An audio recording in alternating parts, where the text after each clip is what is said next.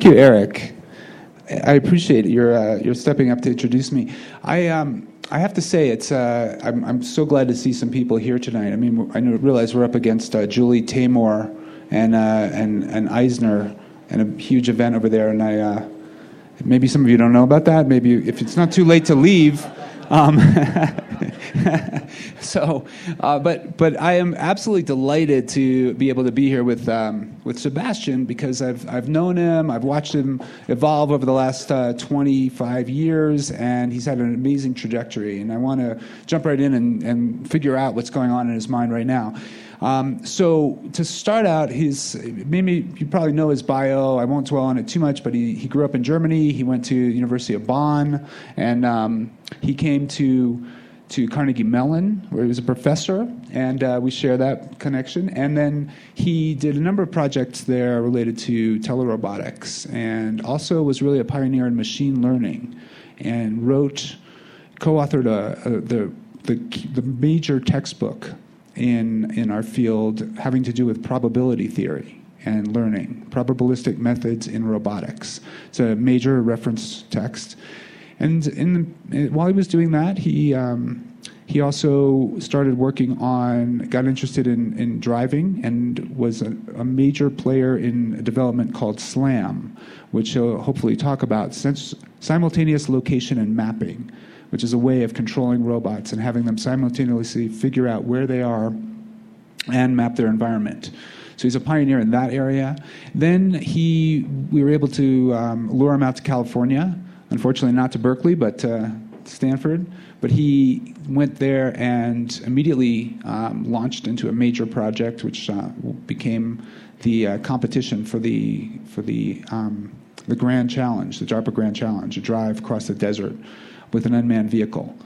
And he was up against his old mentor and a colleague, Red Whitaker at Carnegie Mellon. We both know he was a very formidable opponent, and he won. He beat Red. So, yes, it was a major moment. And two people, one of the person, at least in the audience, was from Google. Was it Sergey or Larry? Larry was there. And so it wasn't too long after that Sebastian, actually with one of my ex-students, went to Google, and they started doing Street View and the Google Car project, the autonomous car project, which is both of those are major initiatives that have changed the world. And then he has gone on to start a major robotics conference, which we're going to talk about. And then most recently taught a course in AI, a massive online open course with Peter Norvig, and that was I subscribed or registered something like 100,000 students. That was the beginning of the MOOC revolution. And then Sebastian went on to found Udacity, a private company to basically make this available more broadly.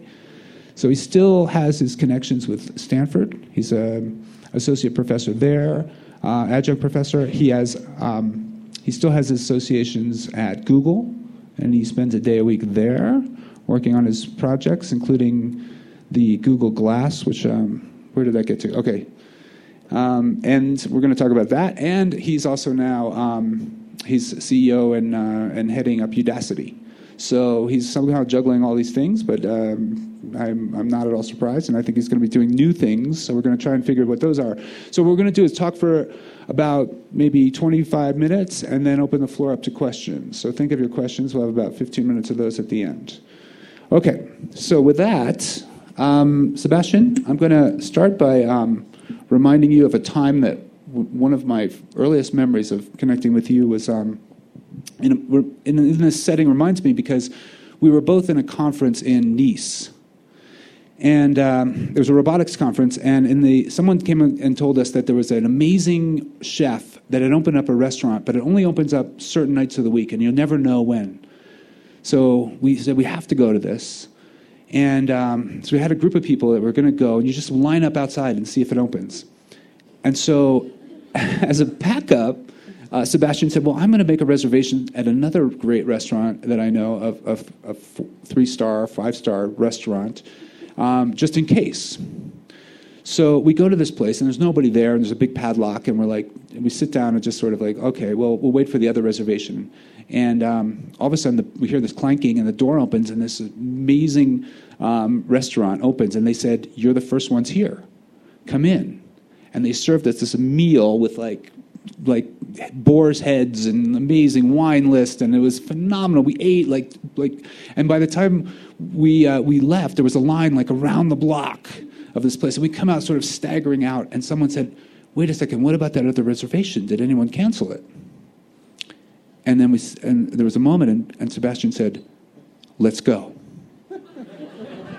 So we went to the second restaurant, and I thought we'd just have a little snack or something like that. Sebastian orders the full 5-course prefix meal, and he goes over to the sommelier, and then suddenly there's a giant magnum of red wine appearing. I've never sort of recovered from this night of debauchery. So I just wanted to know, is that typical for you, Sebastian? It's typical for me when you and I now. I should say I'm slightly embarrassed to be here. I think when I was a visiting student at Carnegie Mellon, Ken was the person I was looking up to, and I aspired to be like him. So I think I should be interviewing you, not you me, with your great work. But so that was an interesting event. It was the only conference ever where I let the organizers pick everything, including my bedroom. And they came in, and I wanted to pick up my key, and they said, "Oh, your roommate is already up there." I said, "What roommate?" "Well, yeah, we have a double room for you assigned, and your roommate is up there." So I go in there, and I'm Eric, I've never met before, and says, "I'm rooming with you." He's under the shower right now, so I look around, there's one queen-size double bed. That's how the conference started. So I look at him, he's not my type. So I end up going back to the reception and finding out my own room. Interesting. Okay, I didn't know that, Rico. But good. All right, I'm glad we're opening up here because...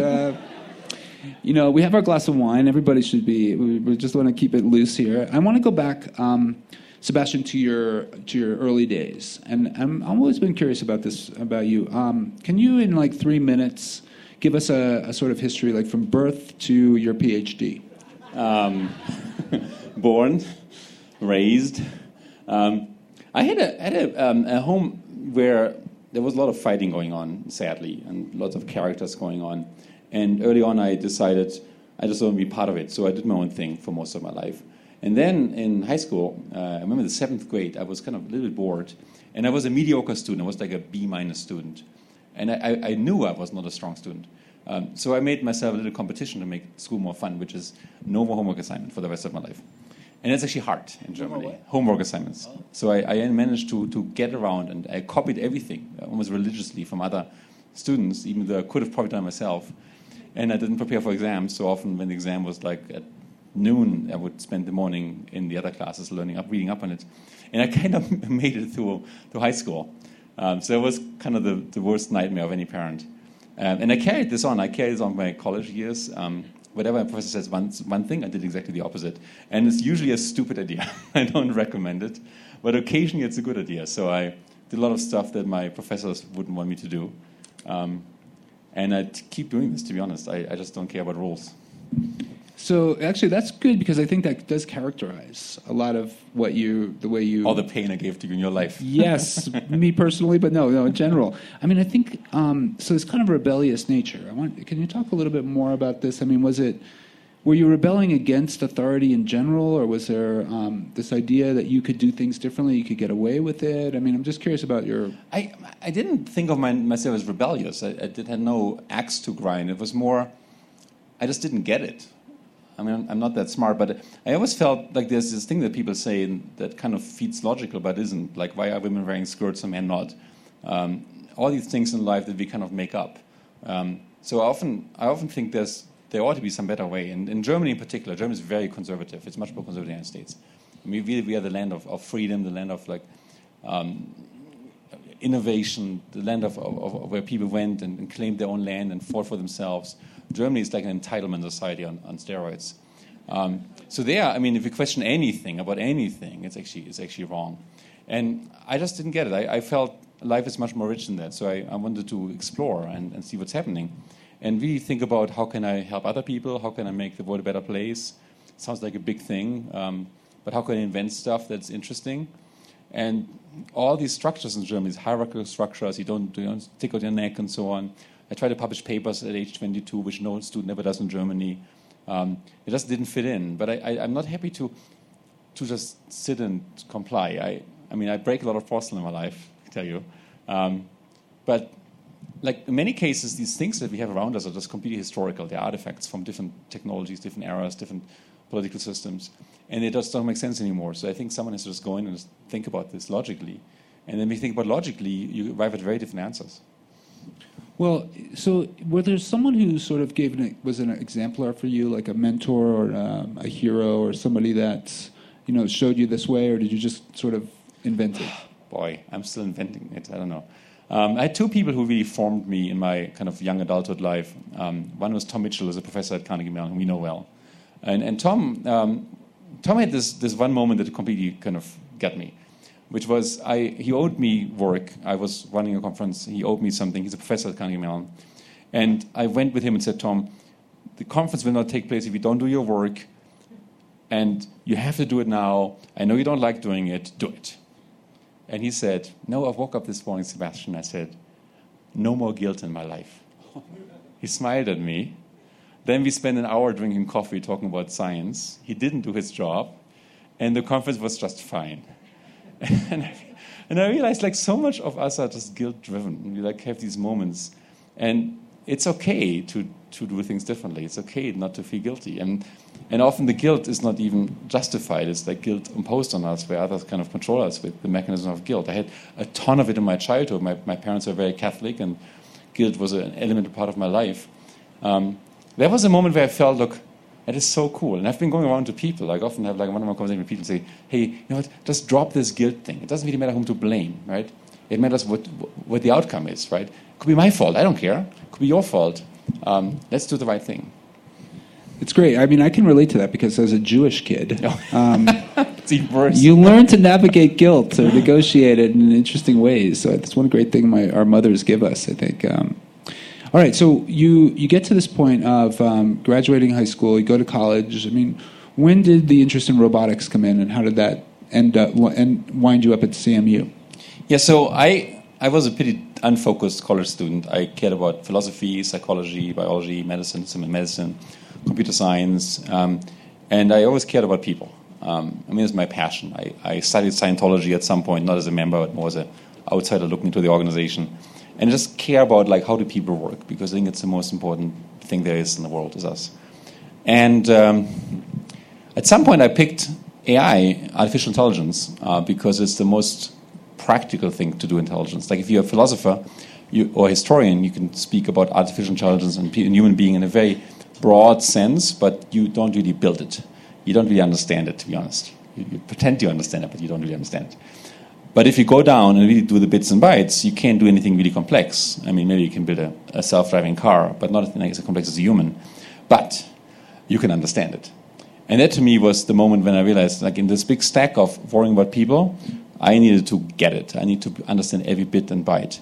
And that made me turn into a robotics person, building robots, because robots is our best copy of what a human might look like in the technology world.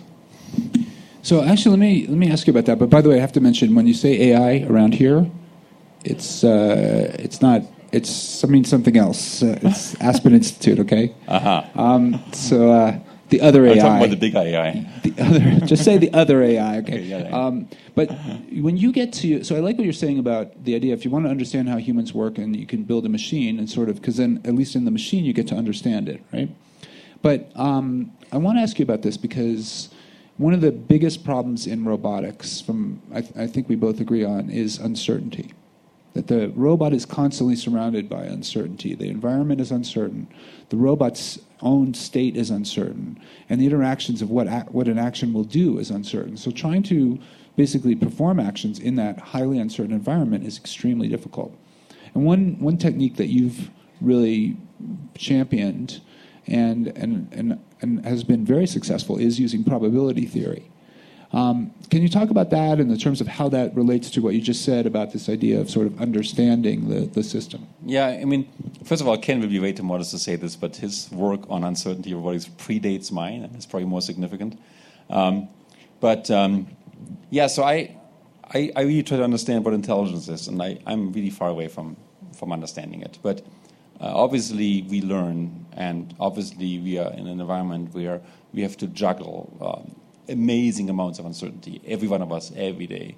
And we somehow cope with this, right? So we don't know what's going to happen tomorrow, whether we're sick, what's happening to our family, what's happening to our job. All these things are massively threatening things that are uncertain.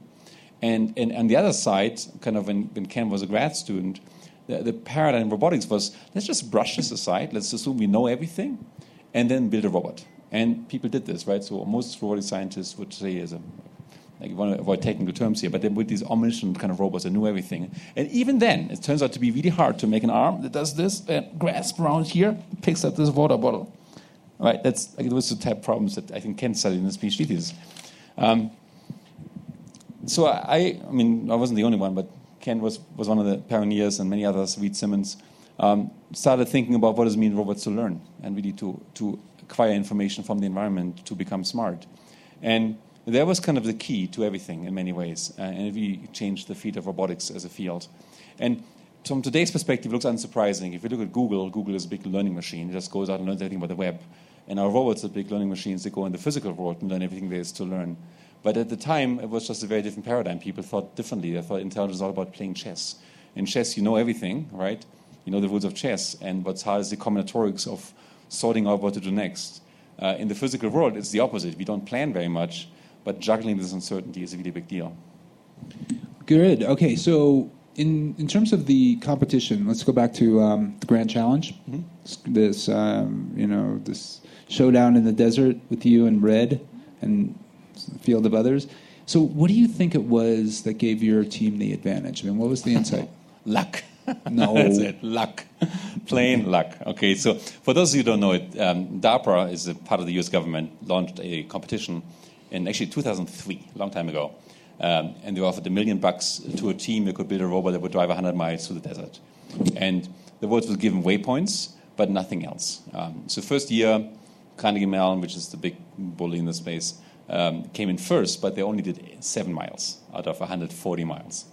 And next year, I entered, and with me about 195 other teams. And the road was unknown, but we had like little kind of GPS coordinates. But these robots had to go in and make these crazy decisions, how fast to drive and where to steer. And if in this 130-mile course you would make one mistake, you'd be dead. You go up in flames, and many robots did. So we actually did win this, 11 minutes ahead of Carnegie Mellon. Very lucky. It's really, completely random in my opinion. So I always felt that it wasn't us winning, it was really the team winning, the field winning, the world winning, because we had envisioned this technology, which looked completely undoable at the time, of making robots drive through an empty desert trail. And that was the day when 5 robots came back and did it. That was completely amazing. It's like, for us geeks, it was like flying to the moon and back. A big deal. For the rest of the world, okay, there's sports and so on. But it was a big deal. In fact, if you go to the Air and Space Museum on the 2nd floor, our car is now parked there. It's actually in the mall. It's the only car that ever made it into an Air and Space Museum. So right next to the lunar lander capsule, and so you can go and see it with a big Red Bull sticker on it, a Volkswagen, in the American Air and Space Museum. It's very ironical. But the thing that made us work was learning. We treated the car more like a buddy, like a practicing driver. So I would take it out. We had this thing where we wanted to make the car understand how fast to go. And it's a really important thing. So in the desert, when you go too fast, you rip your car apart. When you go too slow, you lose. So what we did is, I had my postdoc, Mike Montemelo, drive manually, and it would copy his driving style. It would learn, when does he slow down and when does he speed up, and literally copy. Now, what happened is, Mike is an American, very kind of conservative person. I love him. But I found it was too slow. So I went out the next day myself, and it copied me. And it became 20% faster, which ended up doing really, really good. But I always treated these robots as buddies, as someone who has limited intelligence, but they can learn, and they can learn from you, and you can learn from them.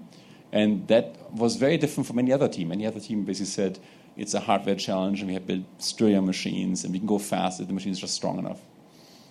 That's interesting, because it was this idea of the empirical, right? So you built it up from examples of lots and lots of runs in the desert, right? There was lots of data being collected, and there were so many parameters to tweak.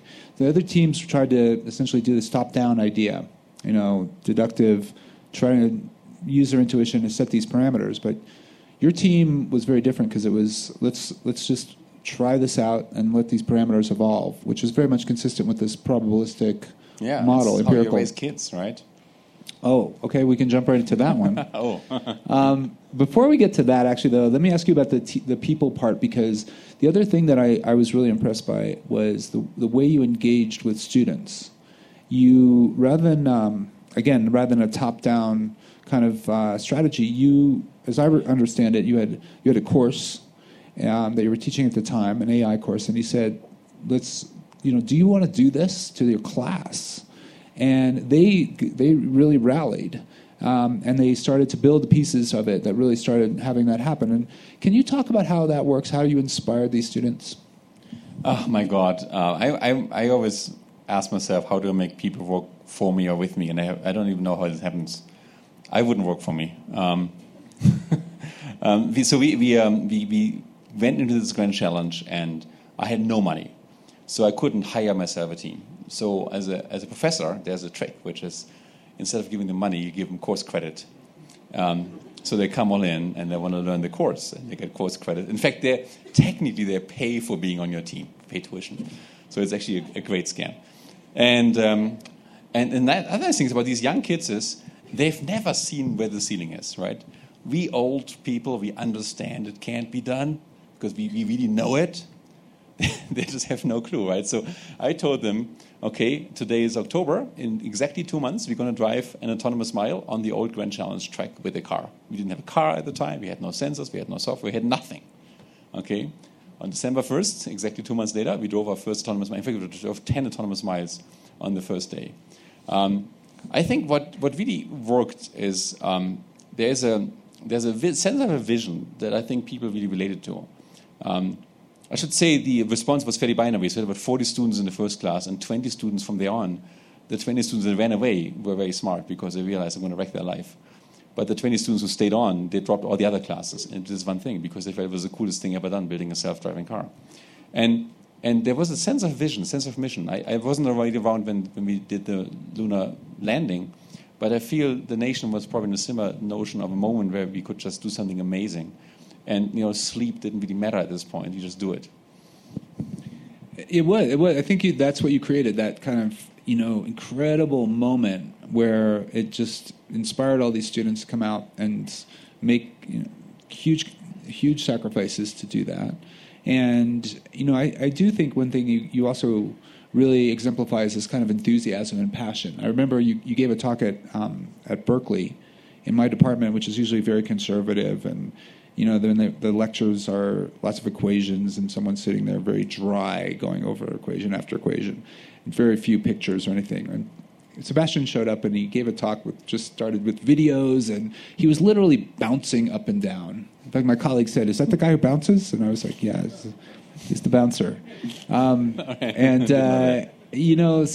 can you talk about that a little bit, that kind of enthusiasm and how you keep that going? I don't know. I just love my. How to say? I just love my life. I love my life.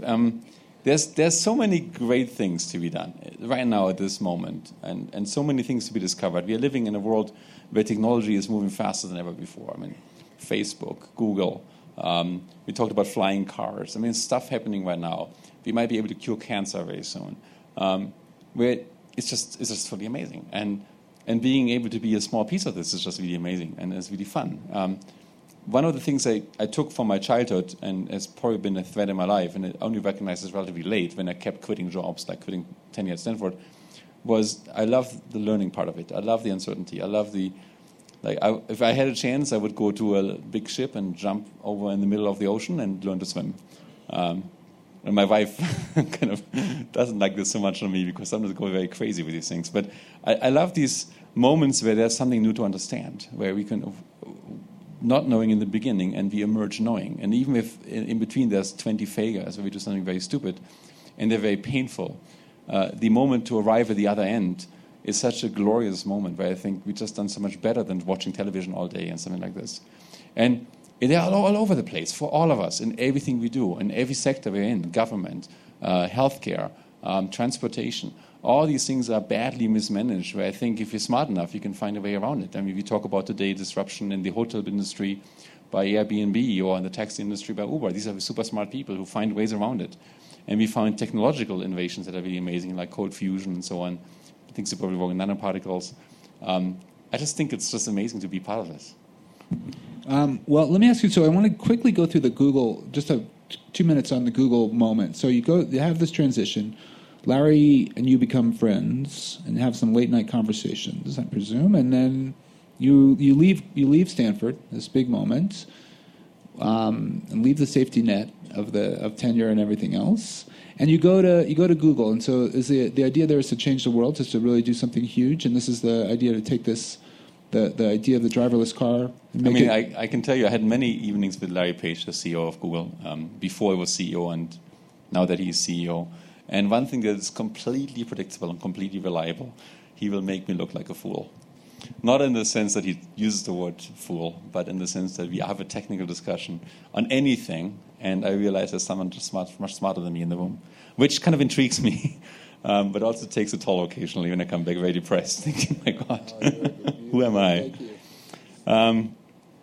I think one of the things, I said I had two mentors. I mentioned Tom Mitchell. I didn't mention Larry Page, and he's truly my mentor, and I have the extreme fortune to be close to him, and waiting every day to be kicked out by him, to be honest. When he realizes that I'm just not up to sniff.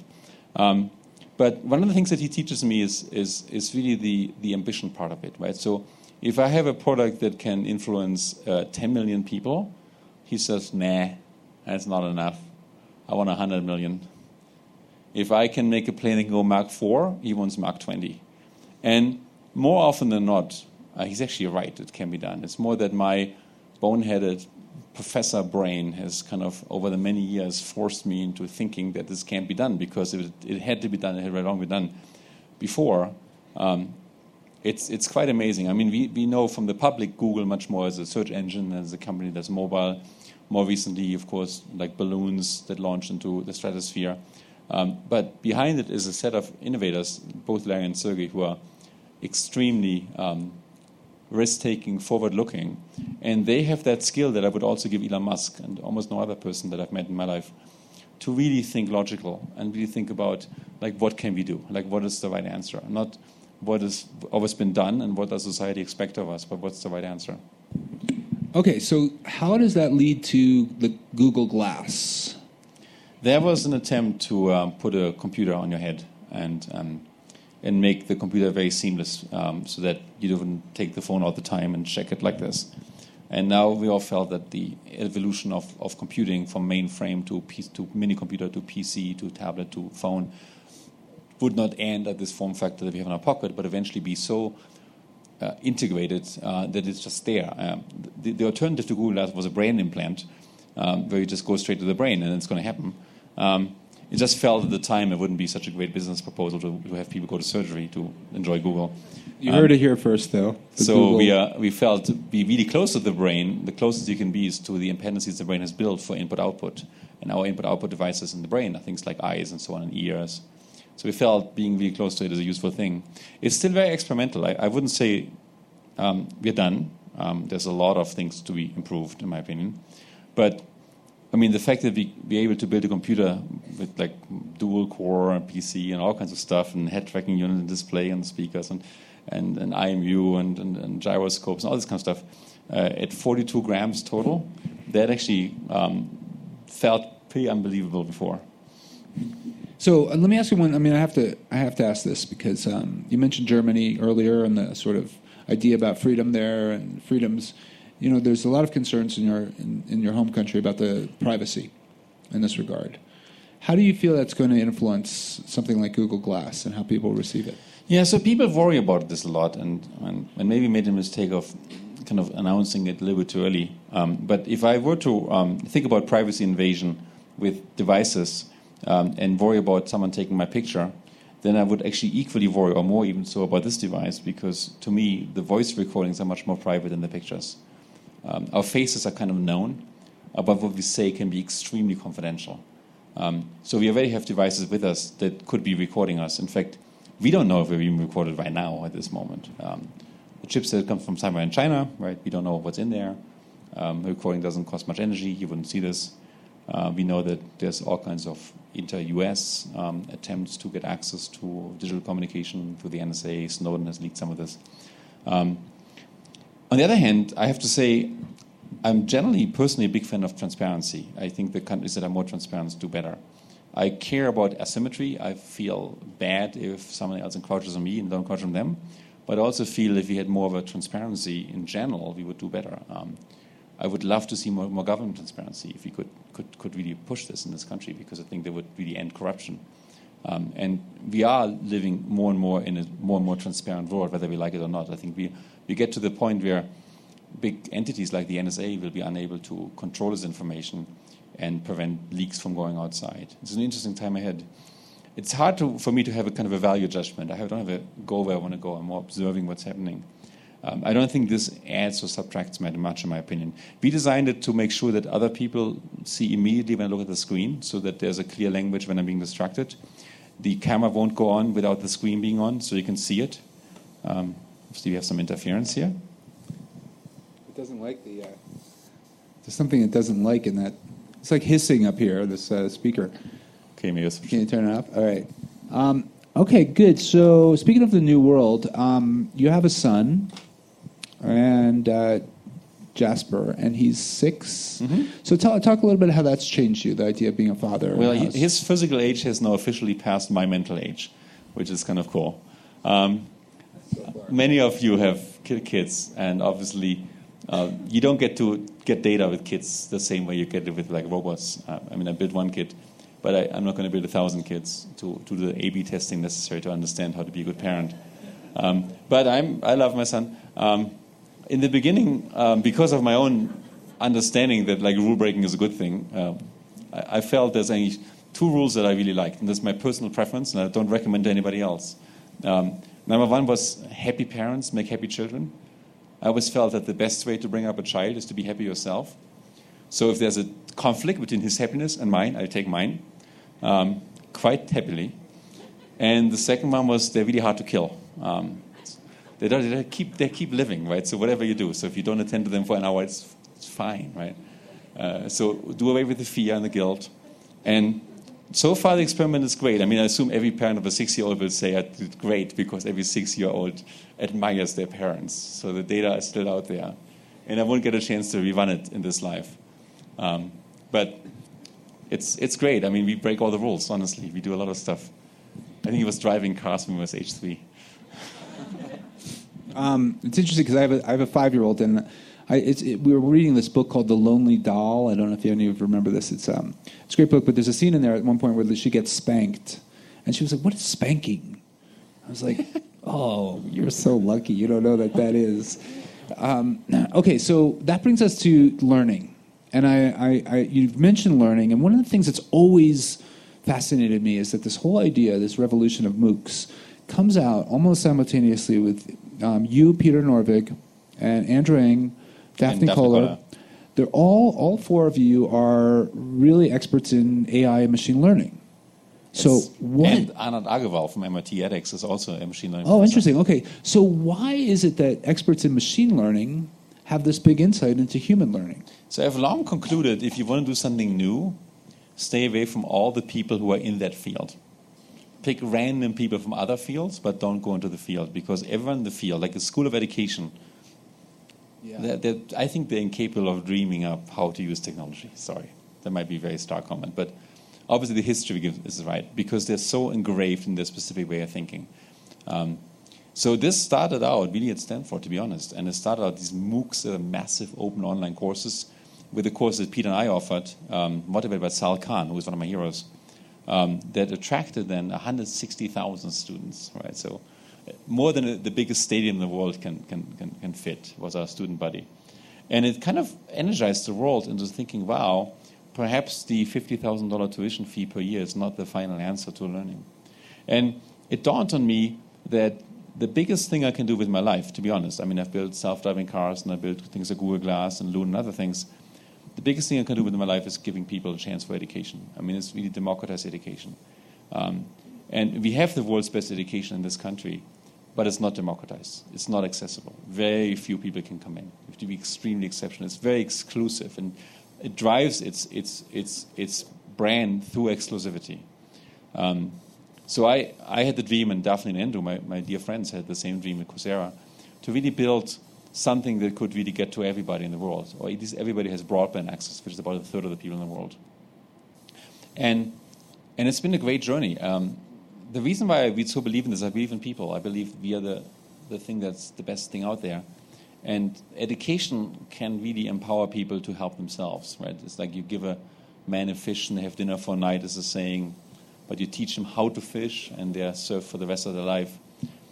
I mean, especially coming from Germany, I didn't go in a third world country, but my education was pretty bad, honestly. We had like 1,200 professors and students, 1,200 students and 4 professors. It wasn't that great, and most of what I learned, I taught myself. I felt it ought to be so that every kid in Africa can go and learn something great. Every kid in China, every kid in Bangladesh, or whatever place we're talking about. And this is not the case today. And looking differently in the home country here, every 35-year-old, every 40-year-old, every mother who raised kids wants to get back in the workforce should have a chance. Every person who's stranded in Detroit because the automotive industry kind of went bankrupt should find a new thing to do. And we are so not set up for this as a society. We're so engraved in common ways of thinking. I just felt I need to do this. So I started a company called Udacity. It's like Audacity without the A, or audacious without the A. And we have about 2.5 million students. We reinvented ourselves several times over again. Our most recent data shows in the last 12 weeks we've been growing 20% every week. So there's something there, I think, that the time is ripe for education, I think. So let's talk more about this, because it's a huge potential force. Actually, all the higher education, traditional higher institutions such as mine have joined various forums, edX and Udacity and Coursera, and I'm curious how you feel it's evolved over the last year or two. I was talking to John Seeley Brown earlier, who's here tonight. He was curious about the experience in San Jose. What have you learned from that experience? Yeah, so it's not without risks to change higher education. Not everybody will love you if you do this. We decided to assist the system. So our initial game plan at Udacity was, let's go after inner city schools. We worked with schools. So the Governor Brown in California had created, like Oakland Military Institute, college track, organizations that we worry about, like ethnic kids, low-income kids. And let's give them a chance to experience college. And we can do this at a tenth of the cost of a regular college class. And we can do this while they're still in high school. So when they apply to college, they have a chance, they can show credentials, they can get college credit. And I baked up this idea with the head of a local university, San Jose State University, which is the biggest university in Silicon Valley. And we went out and started classes that cost $150 a pop, as opposed to $1,500, which is the regular rate for these kind of classes, and catered them mostly to high school kids. And we felt we were doing something great. We're really helping kids into college, giving them a perspective, and we got amazing feedback from these students. The flaw in the system was that between the governor of California and the unions, the California Faculty Association, which is a 44,000-member association of professors, the word that you could teach something at a tenth of the cost of the student as currently done wasn't uniformly welcome. And I found myself as a little pawn on a chessboard between Sacramento and the teachers of California, where I became the enemy of the state #1 in every dimension. There's been videos put out that fault me for the subprime mortgage crisis. In addition to a public campaign against us, there was also a private one. They changed all the rules so that big class sizes would require complete different approvals. They could delay any class I have by many, many years. So the outcome was pretty sad. I kind of ran away, decided, look, this is not right if people don't want to be helped. I have to admit, I walked away a little bit thinking that no one really cares about students. They all care about employment and unions and labor and power. Very few people, I would say Governor Brown cares greatly about students, and I have a lot of admiration for him. But the system itself, as they often say, it's very hard to disrupt from within. We did a second thing with Georgia Tech. They have no unions in Georgia. knock on wood. We took a whole degree program that normally costs $45,000 and made it put it on the market for $6,000, and it's running really well. It has over 1,000 students, doing really well. In my crusade to make college affordable, and we're holding in. I'm still waiting for the big thunderstorm to kill me. But eventually, I decided, there's no law against educating people, right? So you can't really stop me. So I went straight to companies like AT&T and Google and Facebook and Salesforce and many, many companies and said, why don't we just do it ourselves? Like, you guys know what you need. I can help you putting it on the web.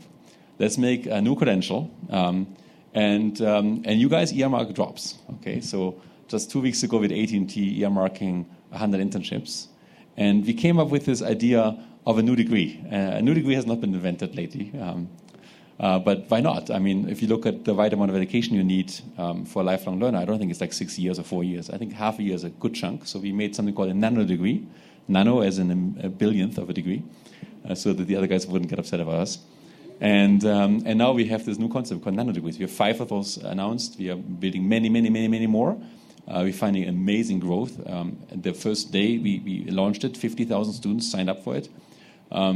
It's a tour de force, and I think it's really trying to bring innovation to the education space. What I hope to achieve is that there's going to be a pathway that companies see on par with the existing degree system. And when that happens, and it's basically happening in a small number of companies right now, and hopefully more soon, I think we're going to ask this thorny question, like, what's good for the people, right? Let competition come in, right? So if I'm doing a bad job, kick me out. But let it be based on what I do with the kids, how much I can help them, and how much I can place them in jobs.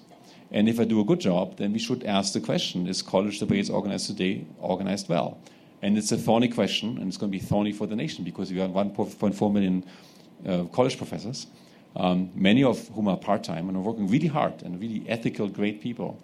But I think we deserve to give our next generation of kids a better perspective than they have today. We have $1.2 trillion college debt. We have an education system that is very mismatched with the job demand. And at the same time, we have a growing skills gap that McKinsey predicts to be 85 million open jobs by 2020 that cannot be filled because the education system is not holding up. To me, this is just jumping down a cliff. And we're jumping down a cliff because no one is really thinking, in my opinion. So I think someone just has to do it and step in and try it. All right.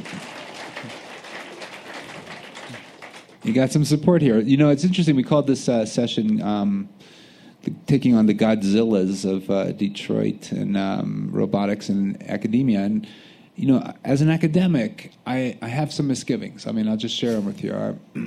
I worry. I mean, my biggest thing is about uniformity. I worry that if we have a course, that, let's say, the best professor in the country gives an AI course or machine learning or linear algebra, and everybody learns from that one course, that we lose the diversity of how the courses are taught. And so then every student starts thinking kind of similarly. And that's, I realize that it's so counter to the way your whole maverick way of thinking, not doing homeworks, not playing by those rules. But I'm curious about that idea. Do you worry about the uniformity that might come from are courses? You for uniformity or against uniformity? I'm against uniformity. So you want more diversity? Yes. And the market will just dictate it. I mean, right now we have something like 10,000 calculus classes, and I can tell you they're horribly uniform. They teach specifically what Washington has designated as the right test for math. In fact, we have enormous amounts of teaching for the test, and the tests are uniform across the country. And I find it is a crime on humanity that we go in and take stuff, first of all, have this kind of top-down vision on what testing is. And testing is just multiple choice on a piece of paper. But they also teach stuff that's completely, utterly irrelevant. Like, we did classes for remedial mathematics, and we had to teach something called factoring of polynomials. Anybody in the audience has ever factored a polynomial? Raise your hand. Thank you. Okay. Anybody who knows what it's good for in life, raise your hand. So I can't figure it out. So factoring polynomials takes a piece of math that we never use in life and turns into a different piece of math we never use in life, honestly. I'm a professor. I publish math papers. I went out with my colleagues and say, tell me, why on earth do we ever factor a polynomial? And there's one group of scientists, they're called control theorists, that occasionally use this. Okay? But you have to be a PhD level control theorist and build elevators on planes to be even appreciate this, okay? Okay, those guys, okay, they're factor polynomials. There's maybe 200 in this country, okay? But all the 8th grade and 9th grade math students have to learn this? Like, what on earth is happening? Like, why is the school year 178 days long when the kids stopped working in agriculture 100 years ago? Like, why can't we even get that one fixed? Like, where is our creative power as America? Where are we as a nation? Where's our identity in going forward when we can't fix these basic things? So I'm all for diversity. I'm all against teaching the same class 10,000 times every year in this country over and over again, which is happening with calculus and so on. But I think I'm also for quality. So if you look at the transition from education in the classroom to online, it's going to be just as impactful as the move from theater, stage play, to movies. And what movies have driven. You might argue, you might not like every movie, but they're certainly driven quality and they're driven investment. You can make a movie with like $100 million, and it's actually really good, to be honest. I mean, the experience of a good movie is actually quite amazing compared to your mediocre stage play 100 years ago, because at the time you weren't able to invest much money. So I think we should use the scale to make the experience great. I think, to me, the learning experience should be the same as again, you might take offense, but it's playing a video game where we get so sucked into the feeling. We all love learning. Our brains are wired to learn. Every kid learns like crazy. And we kind of switch that off with our regiment, uniform, testing BS that our kids face in middle school and then in high school. I think if we could revive that, we'd be so much more powerful as a society. Sorry, I'm getting carried away. No, it's good. Okay. Listen, let me, because we're going to open up to questions in a few minutes. Let me ask you about the Learner's Bill of Rights. It's on this topic. I mean, you've been a proponent. Can you say something about it? Describe it? John C. Brown is in the audience, and about 10 other people met about 2 years ago to think about, like, what is a Learner Bill of Rights? And we want to just get together and before we even engage in this, ask ourselves, what is our value system? Like, what do we care, right? So we made a little, I think, 12-point pamphlet called Learner's Bill of Rights. Maybe a little bit arrogant to call it that. But we said, look, we care about transparency, we care about honesty, we care about focus on students. And we wrote down, I think, for example, I think it's really important to be transparent for financial perspective. So we should have an honest accounting where the money goes so that students can understand. We should have an honest commitment to embracing innovation and be rigorous about data so we can make the product, so to speak, better and better. Interesting enough, the feedback from in the news was sharply negative. It was criticized for being a for-profit company trying to make billions of dollars, and that's the common narrative from many, many writers, turns out. And the narrative is partially, I mean, many writers are professors, turns out, and many of these writers are actually English professors, and they take an issue with that. I think we should have a dialogue about what's the value system in education and what do we care about. I can tell you from my own experience, I've been with Arnie Duncan many times. I've been with key decision makers. I've been with honorees from different countries. I've been with labor organizations, with presidents of colleges. So it's really, really rare that someone says, we care about the student. It's really common to care about teachers, to care about the establishment, to care about credentials, to care about the status quo, to care about politics, to care about money, all that stuff. I remember one day I was at Arnie Duncan and we had a big meeting and we talked about all the things that MOOC would do to education and every concern that came up. And after 20 minutes, I stood up and said, no one ever in the last 20 minutes even mentioned the word student here. Like, what's wrong with us? And everyone was like a little shocked, sitting back and say, oh, yeah, of course, we're about the students. There's an attitude in there that I think just doesn't really connect to what we should really be doing. Okay, great. I'll mention one thing that came up in a discussion just very recently. We were talking about the idea of the classic idea of where many people learn outside of, let's say, higher education, but through learning trades and crafts. And so, learning how to do carpentry or welding or things like that in construction. And the way that often works is by a kind of apprenticeship, kind of guild kind of program, right? So one person trains another. And we were thinking that one of the best ways to learn, and I think everyone would agree, and I hope you would, is to teach. Yeah.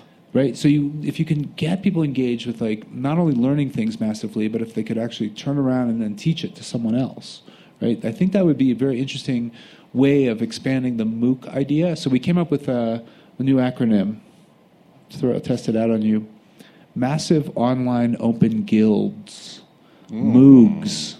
What do you think? Moogs. I be careful because people won't understand the difference just from the phonetics.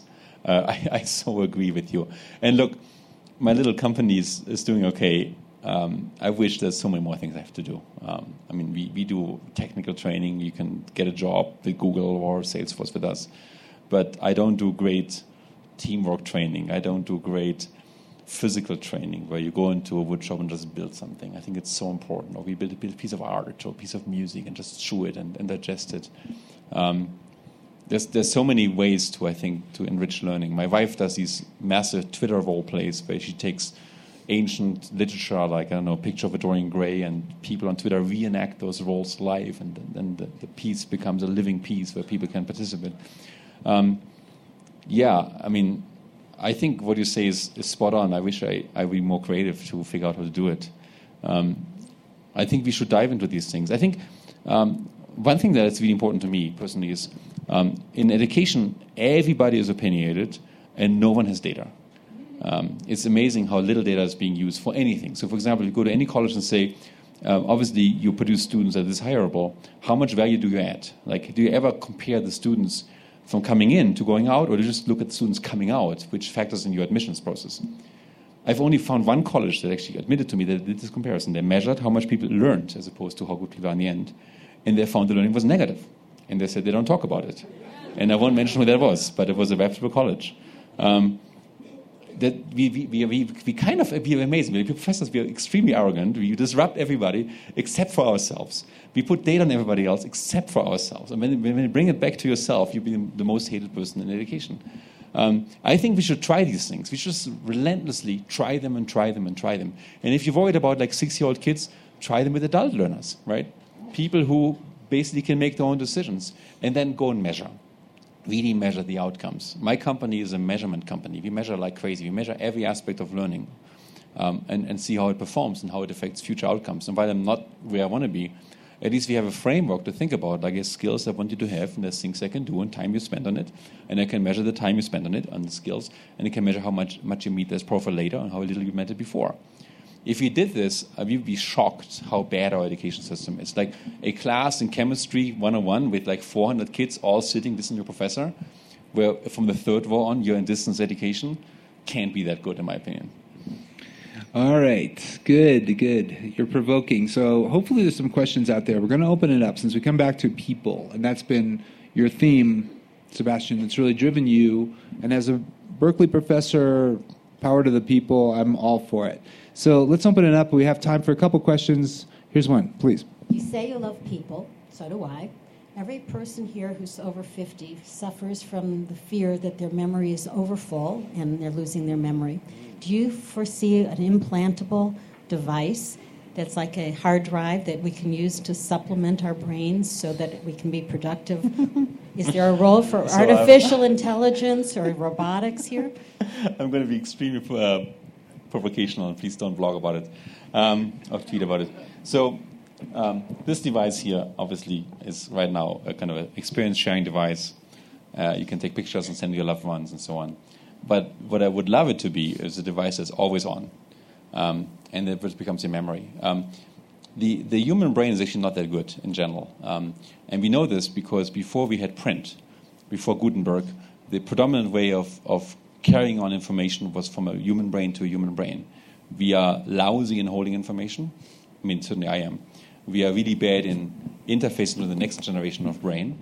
So stories would kind of make it through society like the earth is flat, even though the Greeks had known and proven, and every child can prove the earth is round with a clock and a yardstick. So we had this kind of bizarre situation where information wasn't... And the moment we had the book, we had a way to copy information digitally. You don't think of books are digital today, but they are digital. The characters are digital, so you can actually copy them losslessly because there's only 26 of those, and they're really easy to copy. So now we had this ability to take the cultural intelligence and put it into a library. And that was the most amazing thing for us. That really empowered the scientific revolution, the industrial revolution, and that makes us who we are today. And today, of course, we would never want to live without the book. What this could do is it could make your personal experience and digitize it and make it available to yourself, like, who's this person I'm talking to? I forgot the name, right? It's a common problem I have. I'm very close to 50, and it's very common. It happened tonight. Oh, you're John C.D. Brown. Oh, okay. Right? Name tags are great for this. But we could do more. We could also share information, right? So when I have a conversation with somebody, why does somebody else have the same conversation with this person? Why can't we just benefit from it? Like, when we build a Google self-driving car, and we have a problem of a plastic bag blowing across the highway, and the car makes a wild stop, and our safety drivers take over, and we made a mistake, right? So you have something to learn. We go in and program it in, and from that moment on, every car for the eternal future knows what the plastic bag is, right? We never have to train someone else again, right? We could do the same thing here. We could have so much training on it, on demand, that's available to you, that you wouldn't have to learn anymore. Like, why on earth are we learning spelling? Why on earth are we learning multiplication? Like, this stuff should be there, available to us. All the way to complicated things in life. I mean, so many things to share. I've given possibly the same speech 200 times over again. Like, why don't we just give it once and be done with it? So many inefficiencies. I think if we get to the point where this thing is always on, and maybe not this incarnation, but something like this, and really understand how to make it a seamless experience, it'll be as good to us individually as books have been to society. And it's going to be a massive change. That's one of the reasons why I'm so excited about this. And I know it's very provocative. I actually went to Germany recently and gave an answer like this in front of the president of Germany and the 40 topmost industry officials in Germany. And the president of Germany stood up afterwards and said, "Mr. Thrun, you're scaring me." And I was thinking, oh my God, I just scared the head of Germany. But I think it's going to happen, and it should happen, and it will be really amazing, because we are so good in so many things, and we live so much better lives today with technology than we did even 100 years ago. An ability to outsource our brain into a device like this will just make us so much better people. Okay, so now fire off your critique.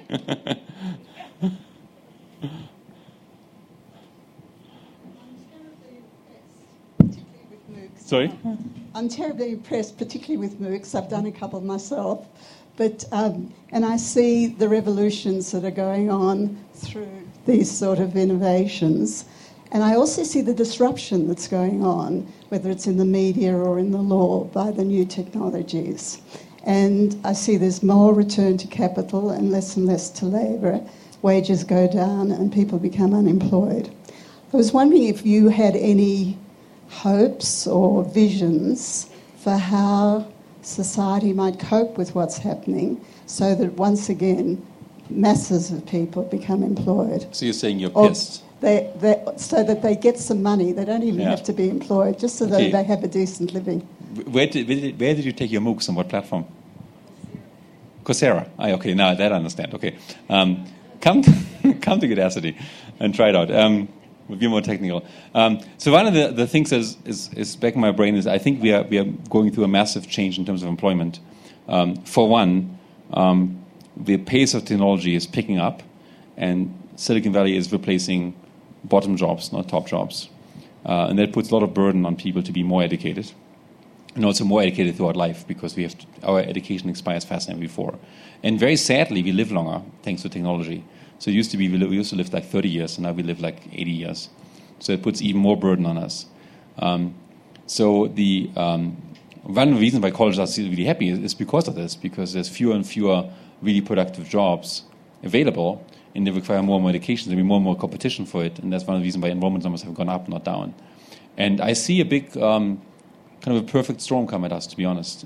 We are hiding a lot of unemployment in permanent disability and long-term unemployment, and in bureaucracy. Like, your own university has 236,000 students and 186,000 bureaucrats, turns out.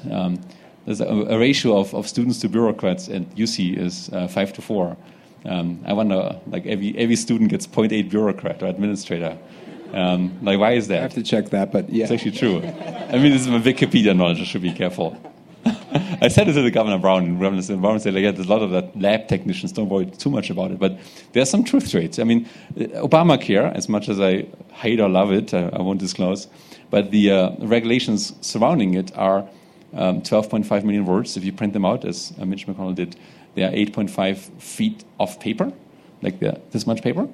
And the Constitution is 17 pages. So you really wonder about, like, how come the 17 pages carry as well? I mean, you need this much paper that no one can ever read to define a law. that is as simple as like healthcare for everybody. So I think we're moving into a world where our service organization is kind of taking over. I think the next step will be that we have to honestly face the fact that it's really hard to be productive as a member of society. And I don't know what's going to happen. I think we're going to run into a bizarre situation when we realize that a lot of us can't be productive anymore. I mean, I hope with Udacity to help a little bit by giving people more education to be more productive. But the systemic thing sustains. Some data points. Employment used to be lifelong. Like my grandparents had one job at a life. It moved into, right now it's measured about roughly 7 careers during a lifetime. Sounds like a lot, but it seems to be the statistics. Average statistic in a job is 4.6 years is what people, Americans, spend in one job. And now we're moving into an age where employment is ad hoc. So take Airbnb or take Uber or take Odesk, these companies where you're being employed as long as you can work, right? So you can be a cab driver without any safety net whatsoever, or you can be a hotel operator with any safety net whatsoever. So I think we're going to move to employment on a monthly basis or so. And that puts even more pressure on us. I think our safety net is eroding. And we have to grapple with this. We don't have the discussion at all today. No one is talking about this. But what I see right now in innovative companies like Airbnb and Uber is a complete radical departure from the unionized, traditional safety net employment model to something that's extremely driven by your capability at this point to make a contribution. And I think it's going to be good for my company because it's going to put education front and center for everybody throughout their life. So I'm going to make some money. But it's going to be bad for society. Yeah, I'm not that optimistic. I don't know what's going to come next, but it's going to be interesting. So there's so many questions, but unfortunately, this hour is zipped by, and I actually have about 20 more questions, which I'm not going to get to. You just came out with a great new ratio that I'm going to do some research on, the bureaucrat to student ratio, the BS ratio. I'm going to do some work on it. You've mentioned a new concept that I hadn't heard before, nanodegrees, which I think is brilliant and really interesting. I also like your analogy that we're moving from an age of like education as theater to education as cinema. And I think that's a really provocative way of thinking about it. It's an idea, since we're at the Ideas Festival. It kind of relates also to Julie Taymor, they've been doing a bit of theater and a bit of film in parallel with us tonight. I want to thank you, Sebastian, because you continue to inspire us. Your like energy, you squeeze so much into this 1 hour. You're a fantastic colleague and friend and partner, and I want to just thank you for being here today. Thank you, Ken. Thank you.